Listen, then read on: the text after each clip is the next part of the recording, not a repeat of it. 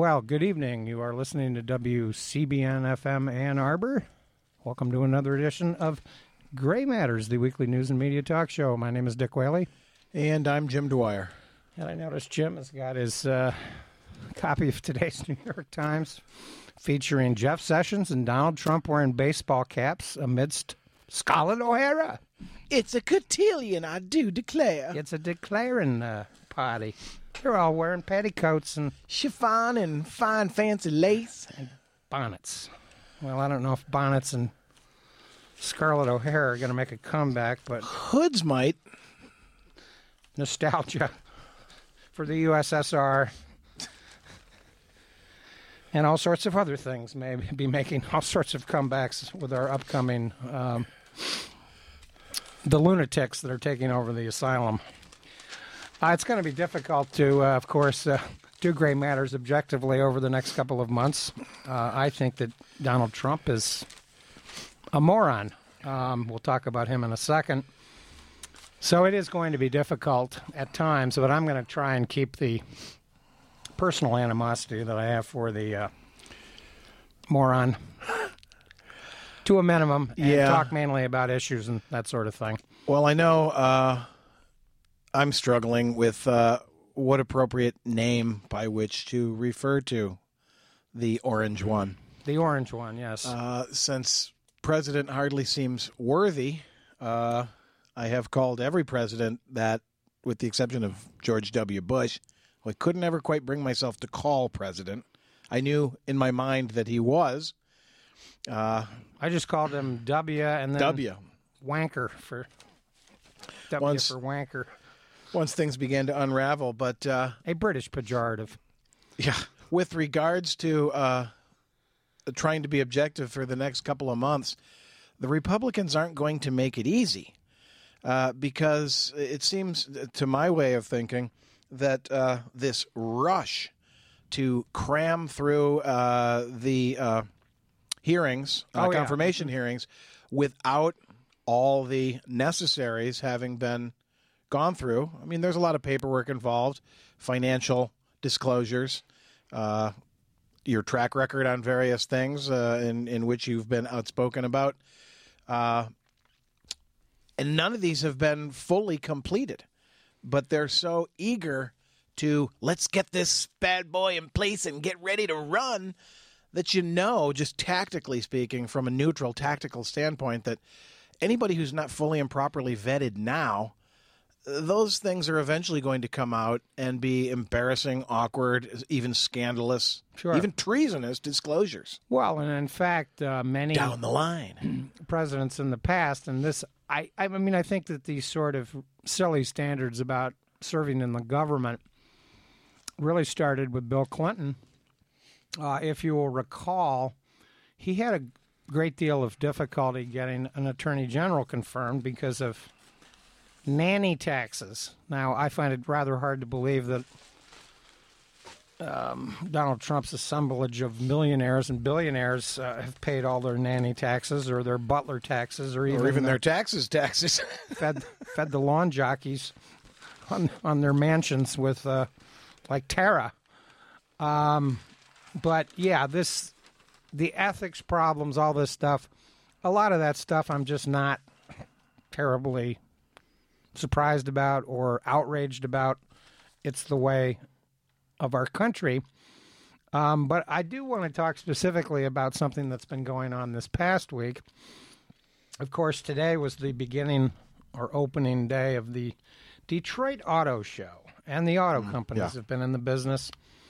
Donald Trump is trying to take credit for all sorts of things that he doesn't deserve any credit for. So I'm going to go over a couple of these things since NAFTA's been under review. And there are all sorts of claims that he's going to renegotiate this. And these are all tweets that he shoots out in the middle of the night. Policy by tweet. He can't stop tweeting. And, of course, what he wants to do is keep the Gong Show going. The media is following, as the saying goes, a bright, shining object underwater that's kind of glimmering. And, as usual, they're missing a lot of the real story here. I've even heard analysts claim that Trump deserves credit for having the Ford Corporation cancel the Ford Focus plant in Mexico. This is false. The Ford Focus was canceled in Mexico, not because of Donald Trump, but because the Ford Focus is selling poorly. It's selling poorly because gas prices have been low.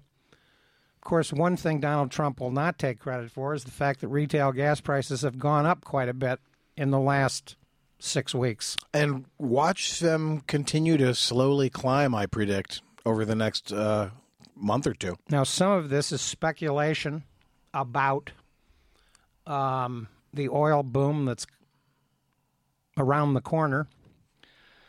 Rex Tillerson, Secretary of State, is a reliable ExxonMobil man. Poised to grease the wheels. I don't know whether he should be Secretary of State, but he's one individual that does... State, commerce, it's all going to be the same at some point. But I wanted to cover the facts on some of these other car companies. Well, just real quick on that Ford one, that was probably an internal decision made months ago. Yes. And, of course, car companies are complex, multinational corporations. Donald Trump needs to read some economic history. Ford moved their first plant to Mexico like 70 years ago. I don't remember the first year. But as we found out with General Motors and the production of the Cruze, because Trump was claiming that he was going to slap a bunch of tariffs on the Cruze, General Motors had to come out and correct Mr. Trump and point out that those cars produced in Mexico are sold in South America and in the Mexican market. Mexican citizens buy small cars. Americans, of course, car models change with the fluctuations of gas prices. And when Ford announced that they're going to expand, and that's the key word, their Flat Rock facility, great, because the cars they're going to be making there are called hybrids and electric vehicles. Flat Rock, of course, you will remember, was once a partnership that Ford had with Mazda. So it's an existing plant. As for the General Motors disinformation that Trump was spouting, they had to come out and correct the record and point out that the Cruze, the American Cruze, is made in Lordstown, Ohio, not Mexico. Then we have Toyota. Let's see. Trump got the country wrong, the province in Mexico wrong, and virtually every fact that he tried to spew through Twitter wrong on all counts. What did Toyota do? They just had to come out and make an announcement that they will remain a quote-unquote responsible corporate citizen. And I'm paraphrasing there. Now we have the case of Fiat Chrysler. They just announced yesterday in sort of a preemptive announcement. And, of course, car companies are public relations operations. They announced that they are expanding the production of the Jeep and the SUV model, the Pacifica, I believe it's called. I'm not a great expert on the cars, but the minivan, I guess, is the Pacifica. SUV crossover, whatever you want to call it. Okay, that's great. But Donald Trump hasn't created any jobs from his policies. The relevant things are retail gas prices have been going way up, and the peso has been going way down. Well, believe it or not, that actually makes Mexico more conducive, more salubrious for manufacturers to move into. That's what economics would suggest. And as for the future of the automobile industry here in the United States, last year was the best year they've had since 2009, since the Great Recession. The auto bailout was crucial as part of the TARP program that was originally organized by Secretary of Treasurer Paulson. These positions do matter. It was crucial to have a knowledgeable brain like Henry Paulson running the Treasury Department in 2008. George Bush was hiding under his desk at that point. He didn't know what to do. He never did. He was a lost soul. And as for attacks on the German automaker BMW,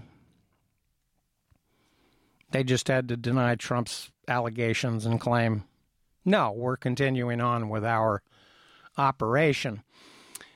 I also want to remind Trump, and I'll end this auto discussion here, that in the 1920s, when the GOP came into power in Congress and the presidency, there was a slogan that ushered in the era of Warren G. Harding.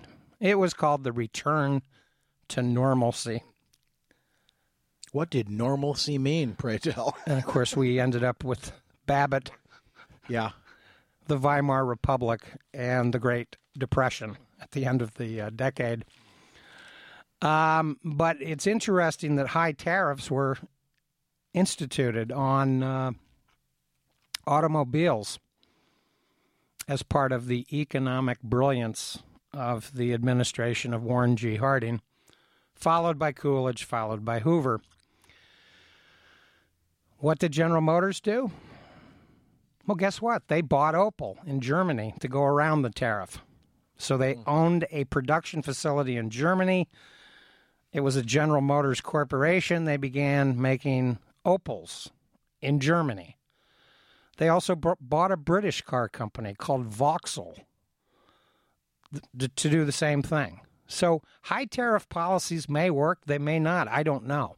But what I do know is nothing that Donald Trump has done, because he hasn't done anything yet. He's not president yet. He is Coriolanus in the shadows, or Iago. I don't know. I don't know what Shakespeare villain he is.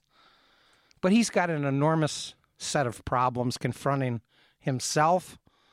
These ethical scandals and conflicts of interest are rampant.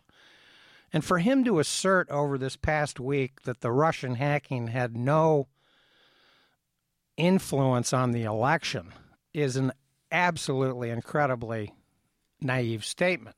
Charles Blau's column in today's New York Times, in fact, is brilliant on that score. Pretty damning, actually. Yeah. And I don't think he's going to go easy on Trump. And we aren't either. And as for claims that this is trying to undermine the Trump presidency, baloney. Trump is undermining his own presidency with his own outrageous behavior. I'm not too sure when Donald Trump is going to leave the preteen stage of his existence, the preening with the hair and the ball caps and all of this MAGA, Make America Great Again stuff. But I wish Donald Trump would start reading some American history about the tariff, for instance, and what that does and what it can do.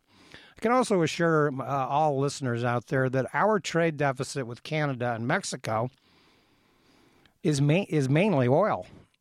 We buy oil from Canada and Mexico. And the NAFTA agreement, by the way, is complicated.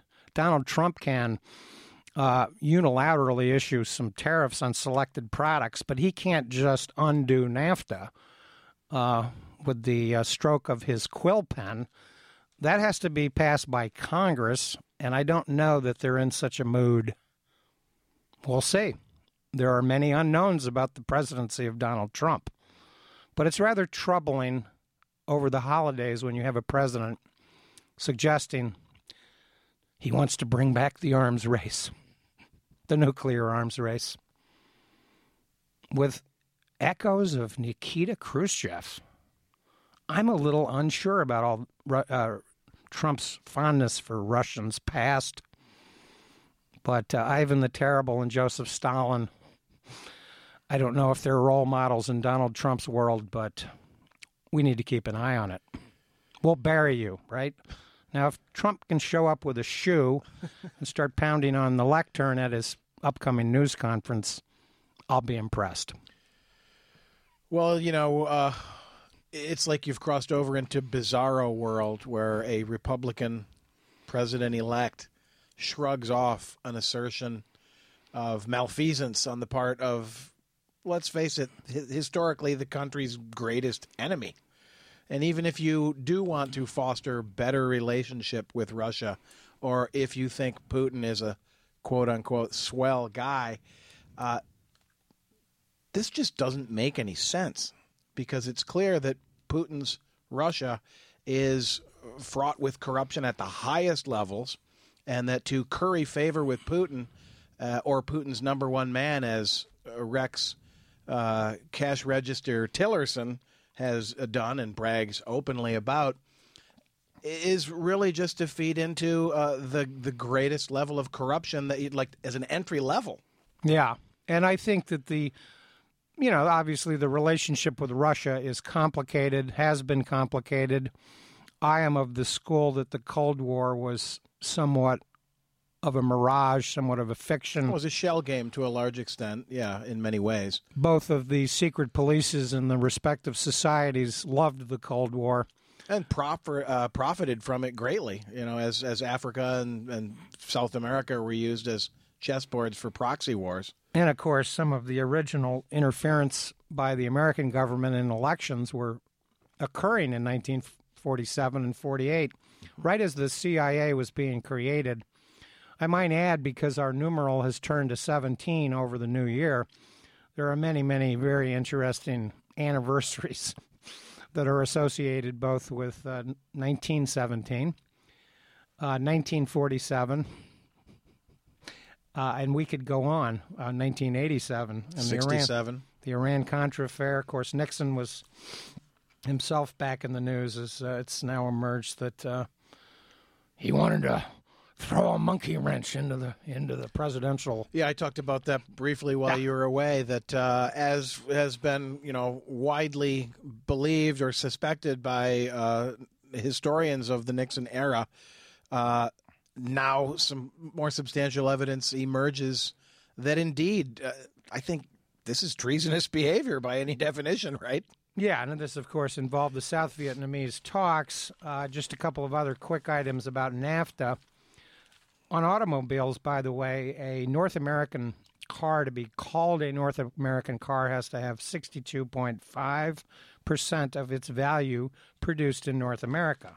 Hence, the auto companies do have production relations with Canada and Mexico. Donald Trump erroneously claimed that the Corolla was being produced in some province in Mexico that he got wrong. Turns out they're actually made in Ontario, the ones that are sold in the United States. We know what Trump's attacks on Mexico have been. Just for the record, there have been gas riots in Mexico. Yeah. The peso is in serious decline at the moment. And this, of course, may increase immigration to the United States, as well as manufacturing forces. Gee willikers, how does this all work? It's incredible. It's really incredible. I don't know if Trump has read any Ricardo or even Karl Marx, but we know that the gong show that he's operating under are going to continue. As for trade disputes, under NAFTA, and by the way, I want to point this out historically because this was another muddled fact during this past election. NAFTA was actually signed by George H.W. Bush. It was actually negotiated by the Reagan administration. Those are the facts. James Baker, this came out of GATT, the Uruguay free trade rounds. And again, just statecraft takes time. Yes. It takes years. Like the auto industry, cars just don't appear. There's a research and development stage. There's a design stage. There's a trial stage. It's the same with state policies. Now, the facts are it went into effect when Bill Clinton was president, the 1st of January, 1994. Those are the historical facts. The main goal of it was to reduce tariffs over time. And there were, of course, side agreements protecting the environment and whatnot. For instance, NAFTA cannot be used to overrule national and state environmental health and safety laws. End of story. So, by the way, disputes are settled by judges who have special jurisdiction to resolve the merits within the strict construct of the talks. Donald Trump is not a special judge, but he is a very special president. He's Teutonic. And he's moronic. And as for agriculture... Bubonic. He's the bubonic plague. As for agriculture, which, by the way, is America's numero uno export in terms of merchandise, trade merchandise, if you look at the actual trade numbers, we export agricultural products. We import oil and cars. Those are the top two merchandise trade components of the so-called trade deficit. Those are the facts, Mr. Trump. As for agriculture, the tariffs were to be eliminated over 15 years, which basically has occurred. In other words, the tariffs are all gone. So Trump can bring them back, I guess. But it allows for domestic price supports, i.e. farmers in Iowa who are given, and Nebraska and all these red states, who complain about the government. The government's bad, it's terrible. Yet they're the ones that get these agricultural price supports. This is part of the way our system works. So it is a fact, for instance, that indigenous farmers, corn farmers in Mexico, have been put out of business, so to speak, by America Agribusiness. Mm-hmm. That's one of the consequences of NAFTA. And in any of these trade agreements, there are losers and winners. And I think Trump needs to remember that. Raising the tariff, which seems to be the policy that he's going forward with, may not be passed by Congress. In the past, for instance, during the Great Depression, the Smoot-Hawley tariff bill in 1930 exacerbated the recession. And we had a deflationary period in which other countries around the globe began to depreciate their currencies to benefit and to counteract tariffs. So the tariff and the debate about tariffs, that was one of the most dominant economic issues of the 19th century after slavery. Trump needs to read some American history on that. That, of course, in the 19th century, the Republican Party was the party of high tariffs, and the Democrats tended to be the party of free trade and low tariffs. That has flipped around, and I would like to point out that most of the votes for NAFTA, negotiated by Reagan and Bush, the first, were Republican votes. They were almost all Republican votes. The opponents of the NAFTA, if you will recall from your American history, were almost all Democrats from union states, from manufacturing states. They lost those votes. What did they get in the last election? From the so-called working class people of these manufacturing Rust Belt, quote-unquote, states?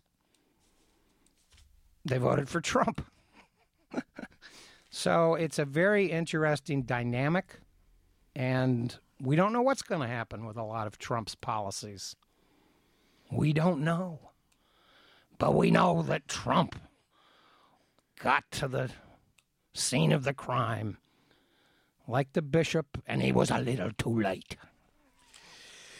Well, I'm here trying to come up with theories about how to encourage Trump to read a little U.S. history. And I think maybe if someone came out with a swimsuit line of women's apparel where important Supreme Court decisions or key instances of American history were written out over a woman's bikini, he might actually look at that a little bit and reach out for some reading material. But as long as the potential for Trump and this really bizarre Congress to pick at each other, one of the questions that is unanswerable is how functional are they even going to be at all? I mean, when you consider that Congress's first step was to wrong-foot itself, the Republican meeting to let's quickly abolish the ethics committee. Right. And that even Trump tweeted out, you should be thinking about other more important things. That might have even been a setup, by the way. You think? Trump is already doing this thing of what I call the rooster, thinking that he's responsible for the sun rising in the morning. This is the famous claim about the rooster that crows in the morning who thinks he's responsible for the sun coming up. The rooster, of course, thinks that the sun revolves around the earth. He's mistaken. Still, for them to even gone forward with that, regardless of whether or not... Yeah. That's just a weird maneuver. Very interesting that was the first sort of let's fall on our face coming out of the starting gate. Yeah. Not comical, almost. Not a high priority, in my opinion, by any stretch of the imagination, and certainly fraught with, if not the actual conflict of interest, the appearance of the conflict of interest, the infamous phrase. Julian Assange, of course, was praised by Trump last week, the WikiLeaks leaker, because let's remember that the hacking and the leaking are different.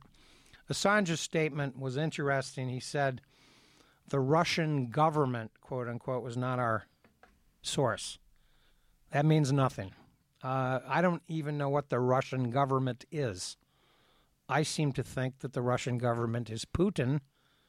Putin is the Russian government with his associated cronies and oligarchs that are around him. I don't know that the Duma, I think it's still called the Duma. I don't know what they do much. I don't know what they do. Maybe they should call themselves the W. Might get farther. So, Assange's statement is meaningless. WikiLeaks did play a role in the process. And, of course, the original WikiLeaks involvement in the leaking of the information was on the eve of the Democratic convention, just days after Hillary Clinton had essentially been cleared in the Benghazi investigation. An investigation, by the way, that lasted longer and was more expensive than the investigation into Pearl Harbor, the investigation into 9/11, the Kennedy assassination investigation. It's remarkable stuff, and I keep waiting for the smoking guns regarding Benghazi. They aren't there. They never have been. But if you can keep the noise and the propaganda going, and Hillary Clinton, of course, lost and didn't win for all sorts of reasons, maybe 20 or 30 different reasons, small reasons. But I think that Donald Trump needs to keep remembering he got just over 46% of the vote. Well, and Kellyanne Conway needs to stop using the word mandate, because this is not a mandate. I mean, you don't lose the popular vote and have a mandate. No. And, of course, whether Donald Trump is a man, I don't know. He's certainly no gentleman. That's quite clear. Well, his tweet last night was that Meryl Streep is an overrated actress because, of course, she used her moment at the Golden Globe Awards to rally solidarity for journalists who are increasingly important in an era where backroom maneuvers are becoming the norm, and called Trump, without naming him, out for his rude and really still shocking mockery of the handicapped reporter with his little repetition of the bodily maneuvers of someone who has a spasmodic disorder. I didn't remember that whole thing. I thought it was within her right to call him out for that, but I don't think anybody would agree that she's an overrated actress. Well, no, and I don't think that Trump knows much about acting. As for, his foot in his mouth, his gaffes, his insults, his misogyny, his racism, and all that stuff, that is just simply documented. That cannot be swept under the rug. It cannot. It shows no signs of letting up. And no signs of letting up. This is not to suggest that people who voted for Trump are misogynists or racists. Some are, but not all, certainly not. But Trump's show, the Trump show, maybe that's what the next 4 years should be called. Yeah, that's not bad. The Trump show. It's just, who knows what it's going to be. You know, the Gong Show is what it reminds me of, and I think our engineer is giving us the crook sign. Your act is over. You're off, dude. Well, thanks to the engineer who shall not be named, who cannot be named, I should say. You are listening to WCBN FM Ann Arbor. Do stay tuned. Yazoo City Calling coming up next, right here on this station. Coast to coast and border to border, wherever you are, wherever you may be. When you want to listen to real fine freeform radio, tune in to WCBN FM Ann Arbor. I don't remember. It's like Bing Crosby, wrap your troubles in dreams, take 4. that's what that is. Castles may tumble, that's fate after all. Life's really funny that way.